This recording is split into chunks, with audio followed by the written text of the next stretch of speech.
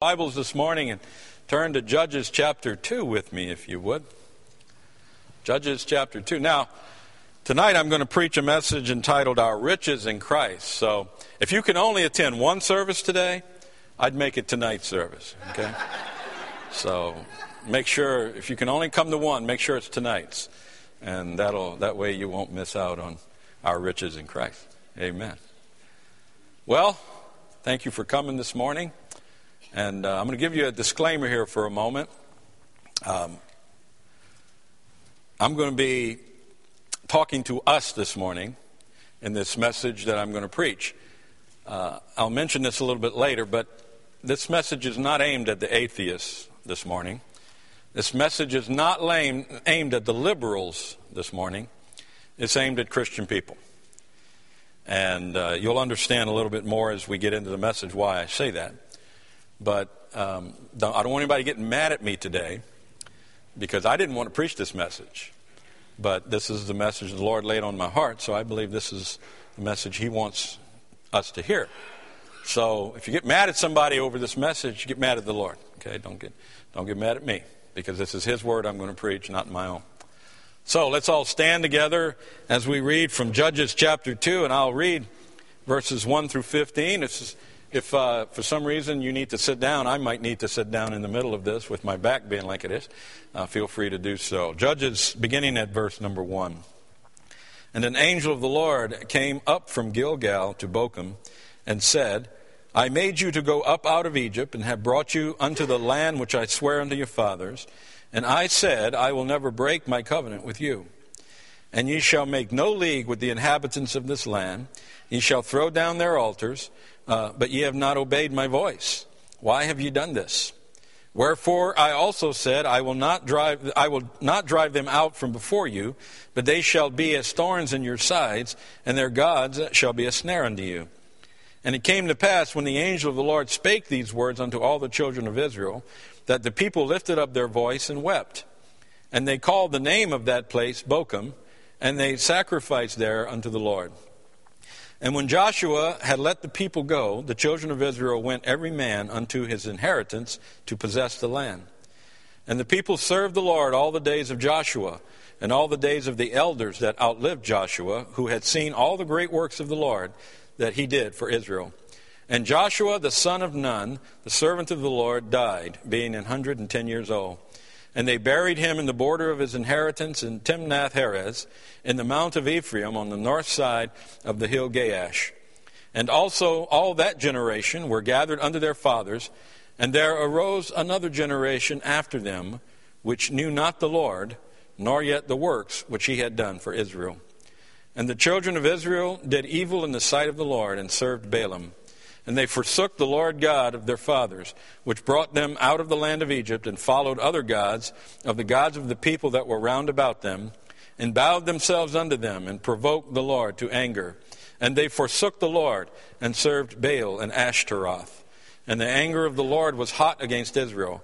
And he delivered them into the hands of spoilers that spoiled them, and he sold them into the hands of their enemies round about, so that they could not any longer stand before their enemies.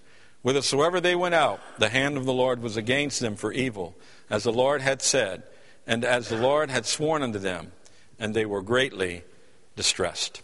Let us pray. Father, once again we thank you for your word, which we're able to read and study and preach. And Holy Spirit, as we preach the word of God this morning, I pray that you would strengthen me as I speak, and I pray that you would open the hearts and minds of everyone that will hear. Help us today to learn truth from your word. This we ask in Jesus' name. Amen. Thank you. You may be seated. Notice verse 10 with me, if you would. And I'd like for us to all together read this verse out loud. Verse number 10. Ready? Begin. And also all that generation were gathered unto their fathers, and there arose another generation after them, which knew not the Lord, nor yet the works which he had done for Israel. All that generation, we read. What generation? The generation of people that was alive during the Exodus, during the conquest of the land of Canaan, those that had witnessed the plagues in Egypt, those that had walked through the Red Sea, those that saw the walls of Jericho fall down flat. All that generation, we read, were gathered unto their fathers. In other words, they died. All who were old enough during the historical times I have described to understand what they witnessed, all of these were now gone. And then we see the word and. This is a very big and.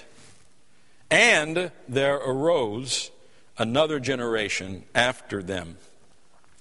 This, of course, is not unusual. One generation is usually succeeded by another generation. But there is something askew, spiritually speaking, about the generation that followed. We read, which knew not the Lord. Now, this new generation knew about God. They perceived the existence of God. They may have even acknowledged the same. But they did not know God. They had no intimate understanding or familiarity with God. They had not witnessed the great power of God as their forefathers did. They did not see God provide manna in the wilderness. They did not see God bring water from the rock. And further, they had little to no knowledge of these things. Now, let me bring this to us this morning. It is my firm belief that we are living in the same condition today.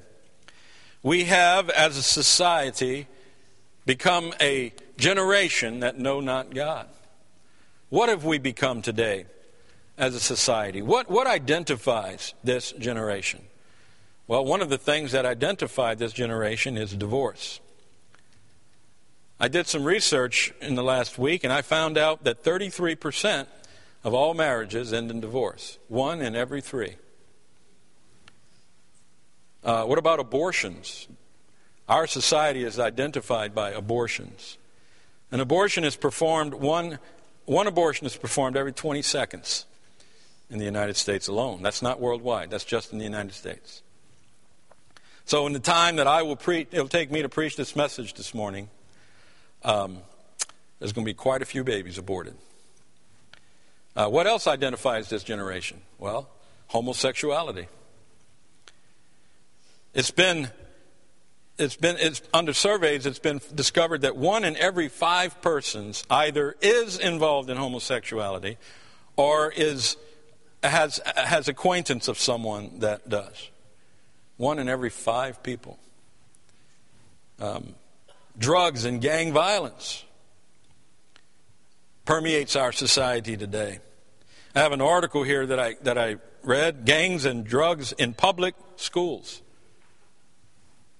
This was dated August 20th, 2010, so this is almost 2 years old. The nation's public schools earn a failing grade when it comes to protecting teens from drugs and gang activity, a nationwide survey suggests. About 1 in 4 surveyed teens attending public schools reported the presence of both gangs and drugs at their school. And 32% of 12 and 13-year-old middle school children said drugs were used, kept, or sold on school grounds.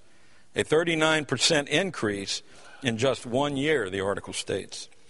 The findings suggest that as many as 5.7 million public school children in the U.S. attend schools where both drugs and gangs are readily available. What else identifies our society today?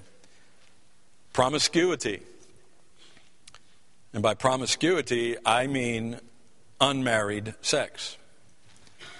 The survey states that for girls aged 14 to 16, 26.8% say that they are regularly involved in sexual activity. That's over 1/4 of the girls. Boys aged 14 to 16 is 24.3%. Pornography is a real issue today. In my studies, I discovered that 37% of websites involve pornography. That's over 1/3. 1 in every 3 websites is a pornographic site. I read an article on that also dated December 16, 2005, so this is 7 years removed from the condition today. It's probably more than 37% now. A significant rise in pornographic DVD sales and rentals within the United States points to a rapidly growing addiction to pornography that is going largely unacknowledged within society. The United States' massive porn industry has reported a marked increase in sales of DVDs for home adult entertainment. California-based Adult Video News predicted revenues of $12.6 billion this year for the industry. Of that number, $4.28 billion is predicted from sales and rentals of porn DVDs, even though the price of a porn film has dropped 20% in the last year. The report offers no reason for the increase in sales and the growth of the industry overall, although some retailers of the products have suggested the increase is due to growing social acceptance of adult sexual entertainment. That social acceptance is, in fact, a rapidly growing addiction to pornographic material within mainstream society, according to researchers and therapists who work in the field of sexual dysfunction. Now, these are not imaginary numbers. They are documented facts. And this is just the tip of the iceberg. I only have time today to scratch the surface of what our society has become. In short, we in America have raised a generation that knows not God. But how could this happen? How, with all of our resources and advantages in this great nation of ours, how did we allow such a thing as this to happen to us? Now, it would be very easy today, as I mentioned earlier, to point to the atheists and the liberals and blame all of this on them. That would be the easy path. And it might even ease our conscience a little and keep us from having to assume the blame ourselves. But alas, our condition today is not the fault of the atheists and the liberals. It is, in fact, the fault of Christendom. We read from Judges chapter 2 earlier. Who was it that forsook God? Who was it that worshiped false gods? Who was it? It was his children. It was his own people. And while Christendom today in America might not have instigated all of these things, we have sat by glibly and let it happen and watched it happen. And more than that, in some cases, we've become involved and we've embraced it.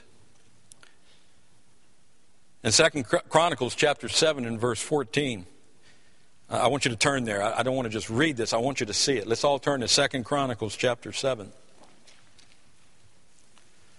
2 Chronicles chapter 7. And let's look at verse 14 together.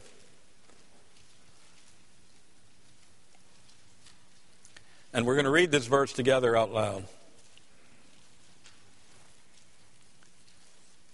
2 Chronicles chapter 7. If you haven't found it yet, just look intelligently at wherever you are and move your lips and pretend to be reading. 2 Chronicles chapter 7 and verse 14. Ready, begin. If my people... Stop. Who? Whose people?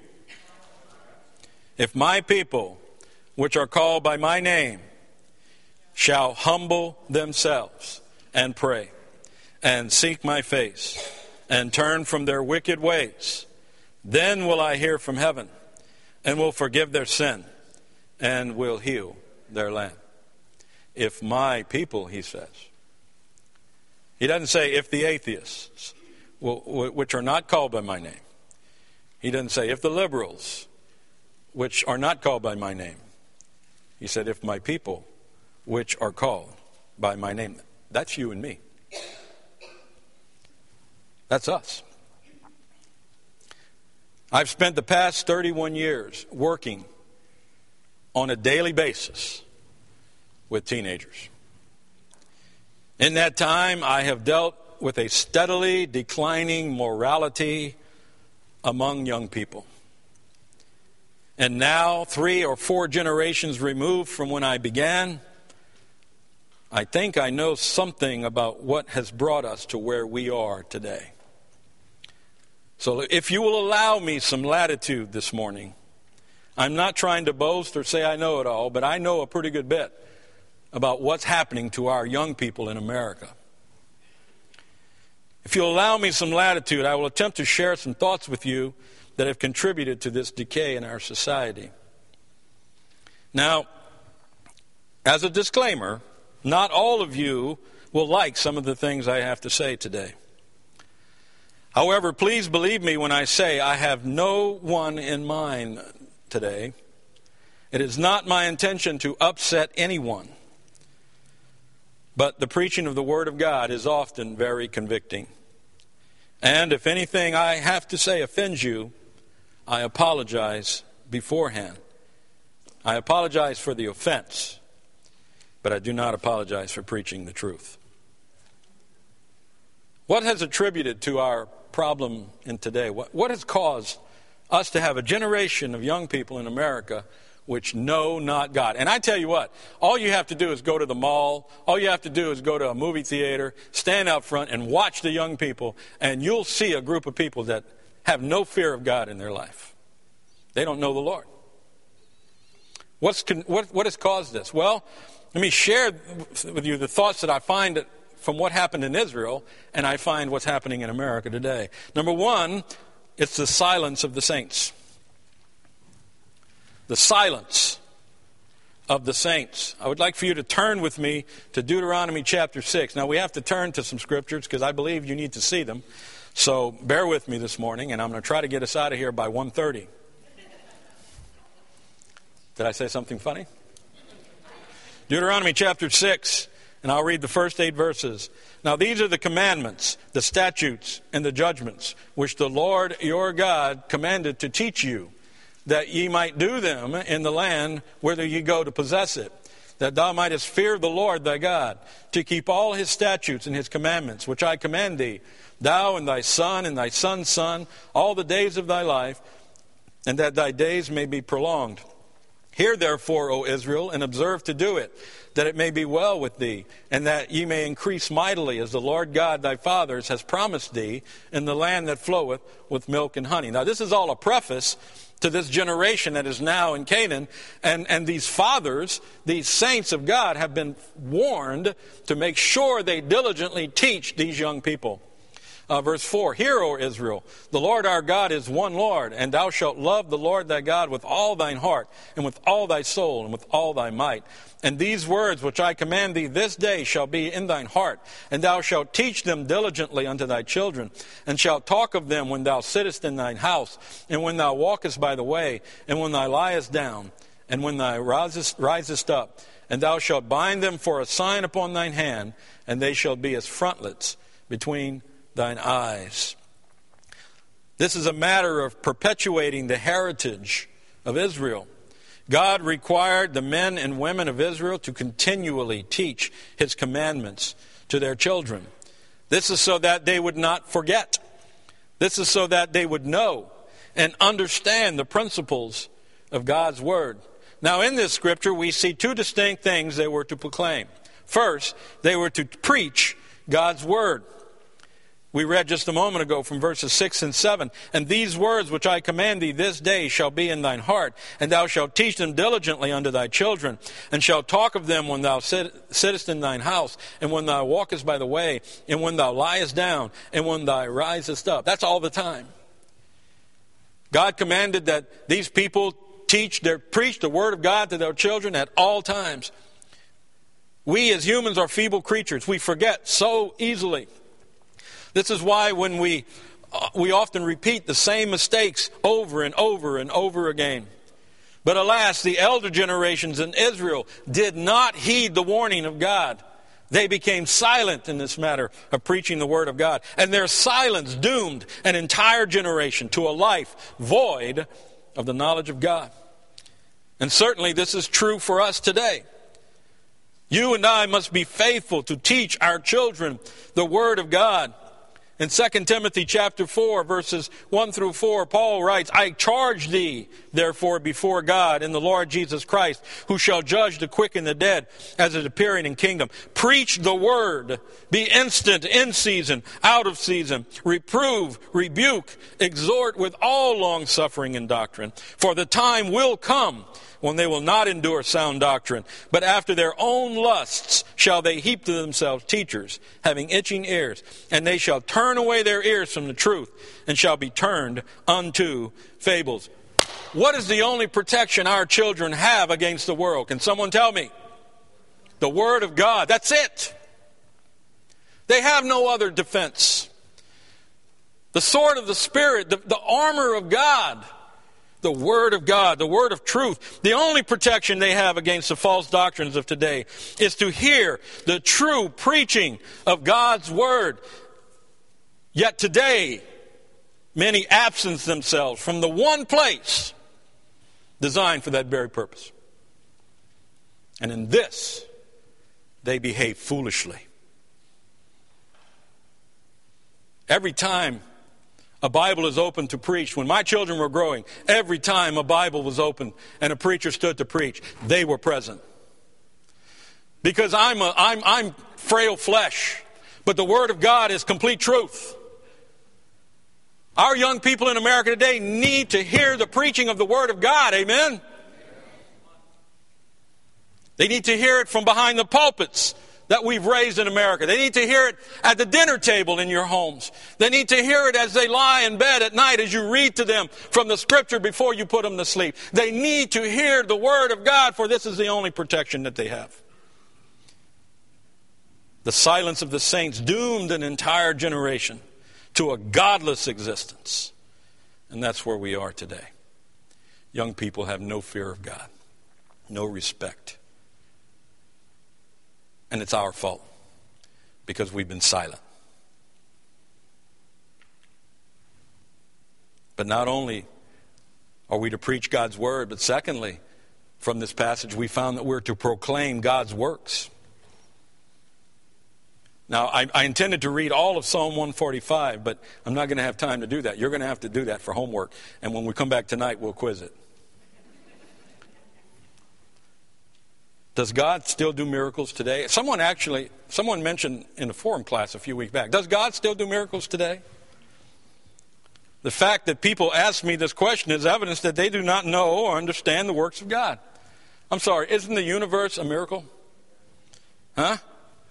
By the way, I believe in the Big Bang Theory. I believe in it. God spoke and bang, everything was there. I do believe. It wasn't 4.8 billion years ago, but I agree with scientists. There was a Big Bang, and God lit the fuse.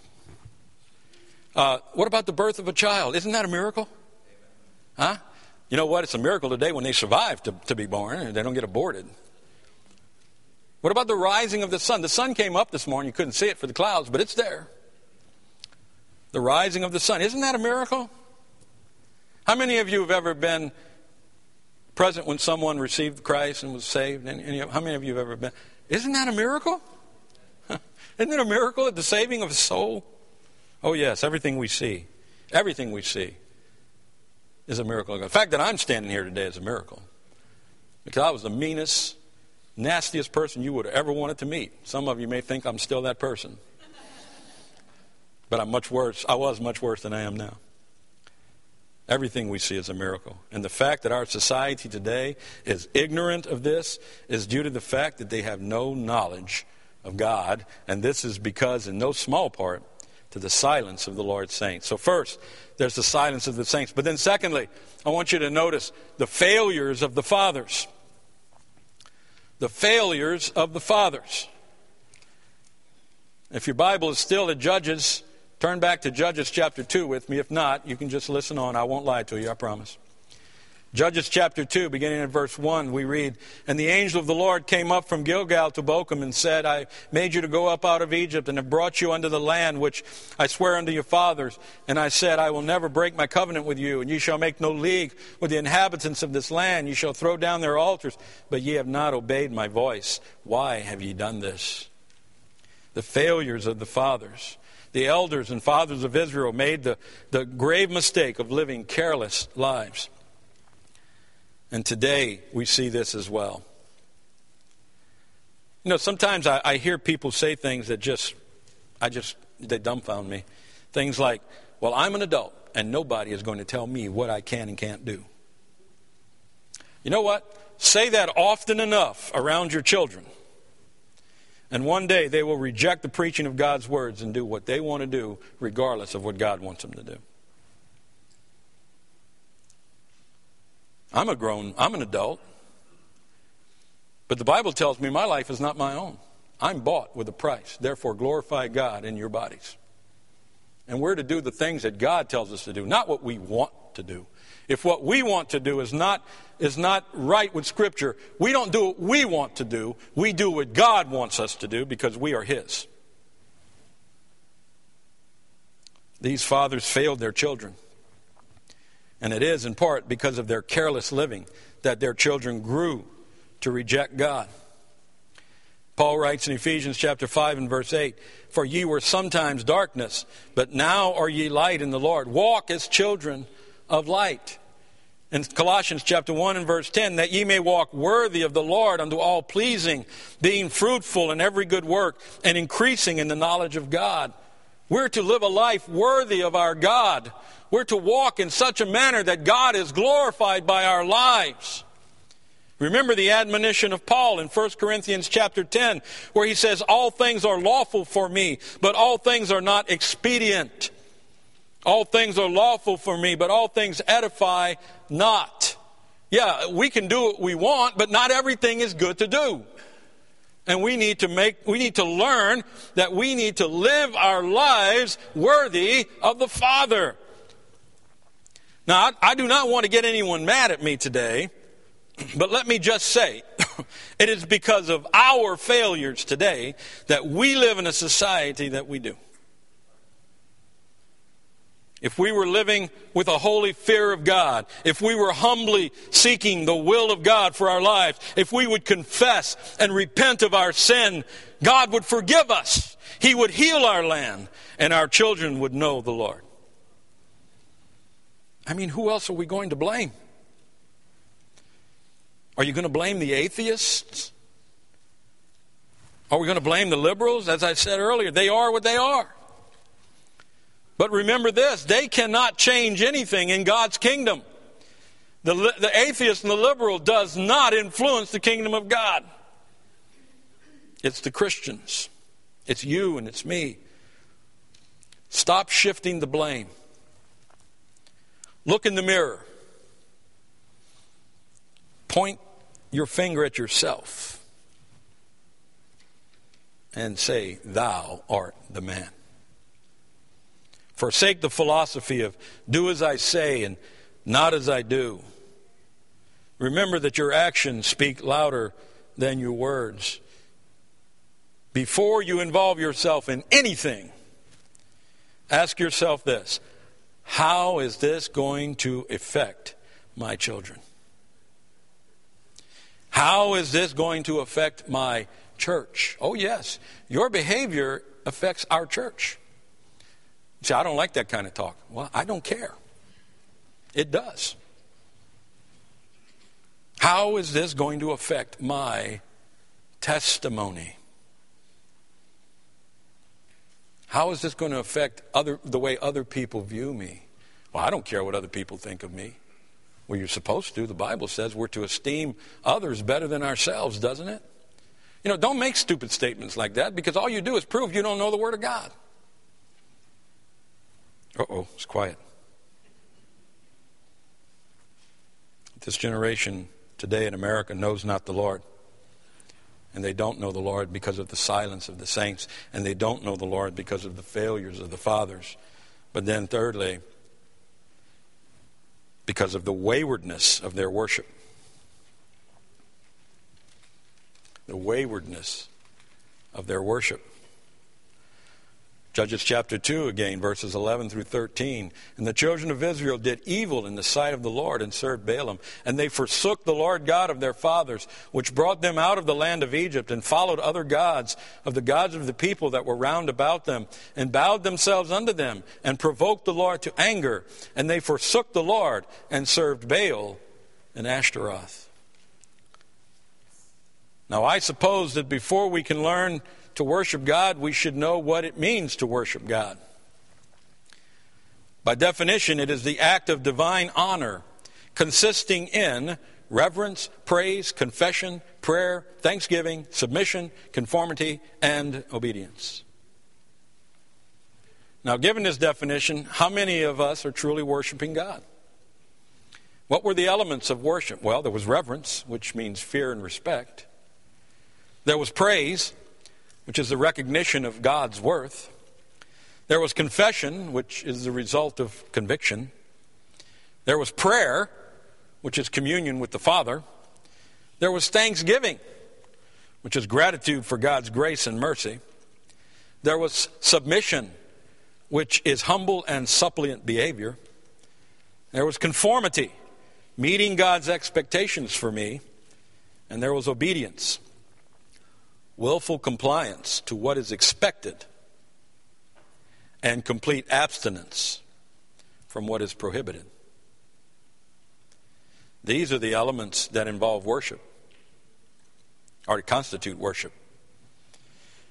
These children failed in their worship to God because they had an improper understanding of what worship truly is, and the same is true in America today. Across our nation, this morning, people are involved in what they call worship services. But the truth is, they are simply involved in emotionally charged, self-gratifying entertainment. Where's the reverence for God in these worship services? The acknowledgement of His sovereignty in all matters. Where is the confession in these services, resulting from the convicting power of the Holy Spirit? In fact, there is no shame in their hearts today, as was in the days of Jeremiah, where Jeremiah writes, were they ashamed when they had committed abomination? Nay, they were not at all ashamed, neither could they blush. Where is the prayer or the thanksgiving today in our worship services? In fact, most men act as if God owes them something. The thanksgiving they offer is hollow and obligatory, designed to impress the hearer, but not sincere to the Savior. Where is the submission? Where is the conformity? Where is the obedience in our Christian services today, in our worship? In fact, men have changed the image of God into what they want Him to be. Paul tells us this in Romans chapter 1, where he states, professing themselves to be wise, they became fools, and changed the glory of God to the uncorruptible God into an image made like to corruptible man, and to birds and four-footed beasts and creeping things. Now listen to me for a moment. Anyone who can hear preaching such as this and go away and feel no shame or guilt for careless living, I worry about the soul of a person such as that. These children of Israel failed in their worship to the Lord. And I fear that most Christians today also fail in their worship as well. And this failure to worship God in truth and in sincerity has bred a generation of believers who seek to satisfy self more than they seek to satisfy God. They seek churches and preachers that appeal to their flesh rather than convict their hearts. We read this earlier. I'll read it again from 2 Timothy chapter 4. I charge thee, therefore, before God and the Lord Jesus Christ, who shall judge the quick and the dead at His appearing in His kingdom. Preach the word. Be instant, out of season, in season, out of season. Reprove, rebuke, exhort, with all longsuffering and doctrine. For the time will come when they will not endure sound doctrine, but after their own lusts shall they heap to themselves teachers having itching ears, and they shall turn away their ears from the truth, and shall be turned unto fables. And all of this just leads them farther and farther from the Lord. Now, I hate to end a message on a bad note. And thankfully, I don't have to leave this one there either. For you see, our God is a God of grace and a God of mercy. We know that God's grace is displayed when he gives us what we do not deserve. But we also know that God's mercy is displayed when God does not give us what we do deserve. So lastly this morning, let us look at the goodness of God. Now I'd like for you to turn with me to Psalm 31.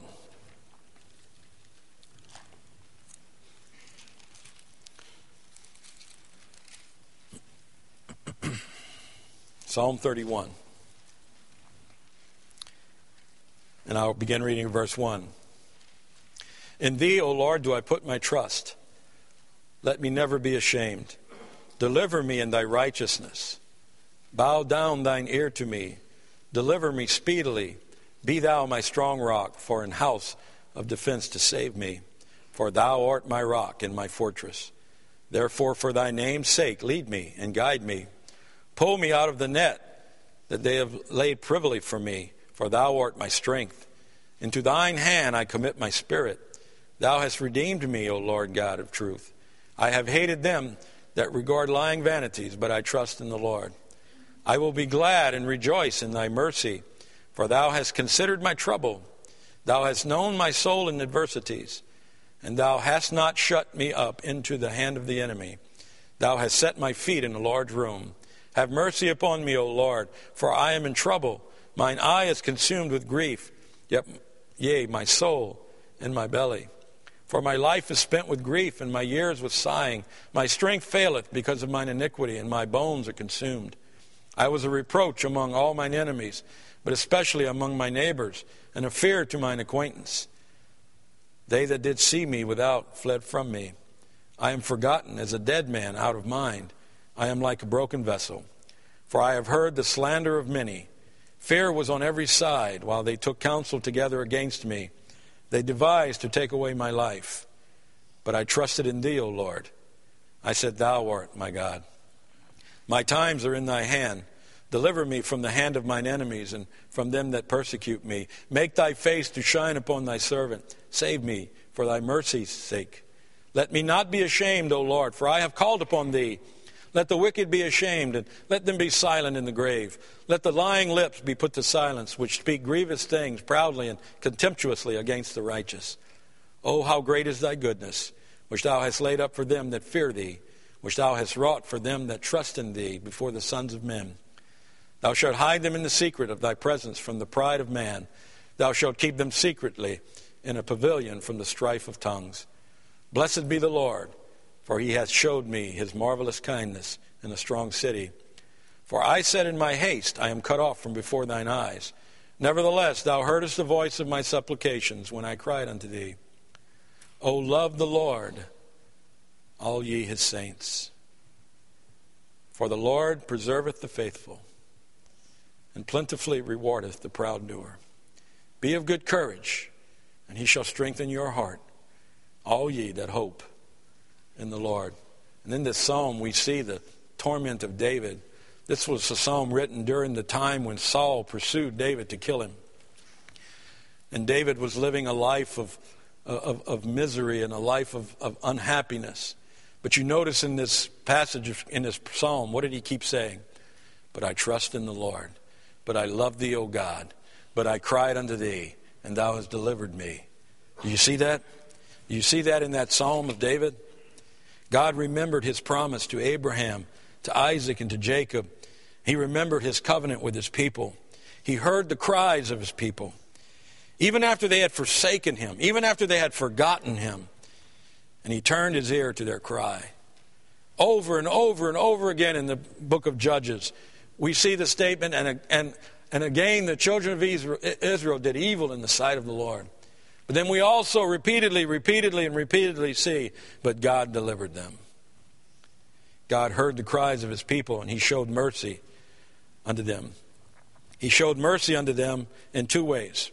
First, to deliver them from desolation. In Galatians chapter 1, verses 3 and 5, we read, Grace be to you and peace from God the Father and from our Lord Jesus Christ, who gave himself for our sins, that he might deliver us from this present evil world, according to the will of God and our Father, to whom be glory forever and ever. Amen. God is faithful, and he will not forsake us. He will deliver us from all evil. He will deliver us from the desolation of this world. He delivered the children of Israel, not because they deserved to be delivered, but because of his righteousness and because of his mercy he delivered them. And he will deliver us today if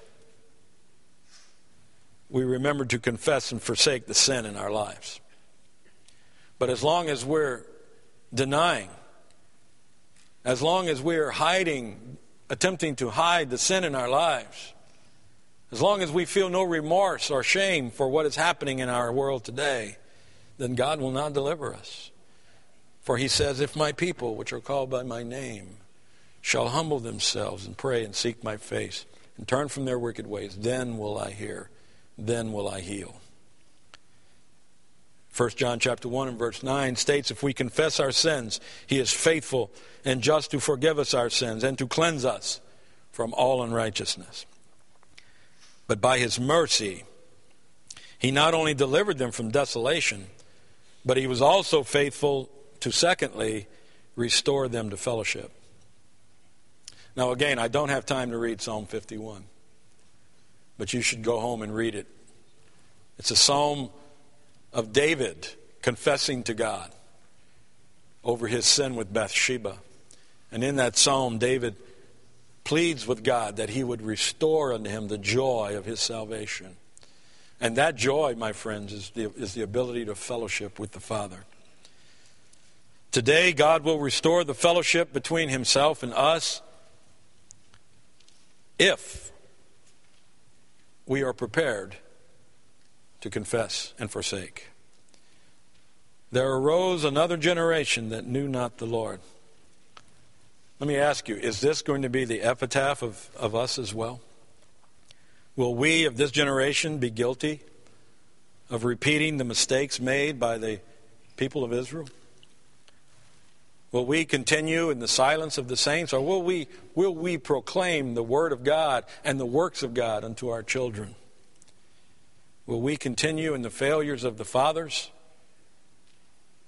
or will we stand up as men and live lives that are worthy of the Father, that glorify and honor God, and lead our families to do the same? Will we continue in the waywardness of worship? Or will we really learn what it means to worship God? And will we be diligent in that worship?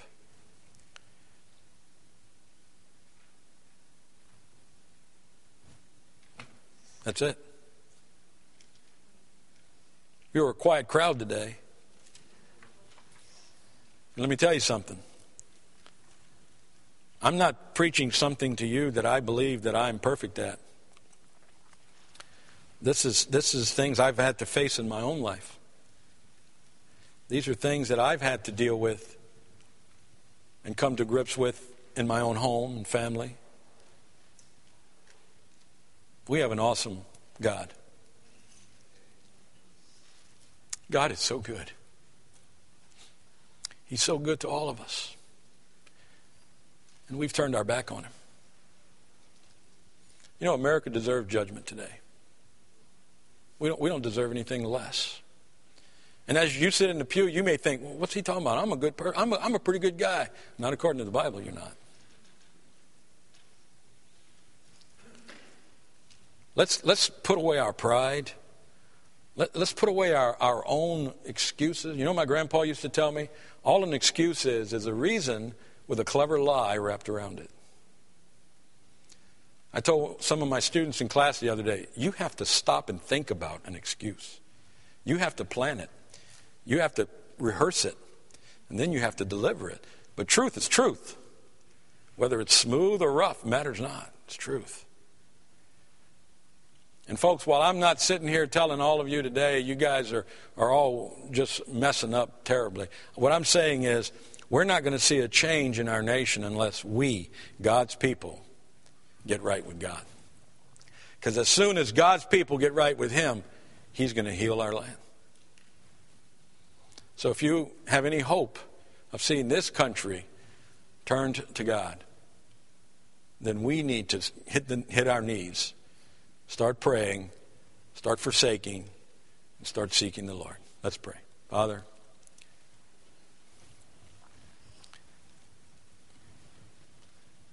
you love us. You provide for us.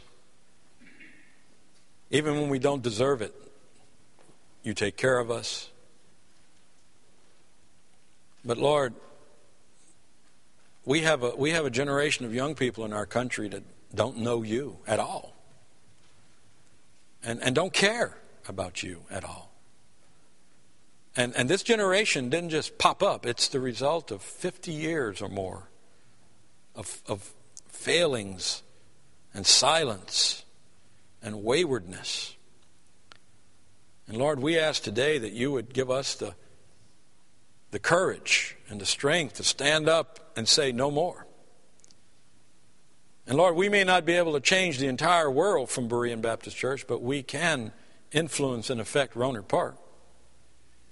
We can influence and affect our own homes.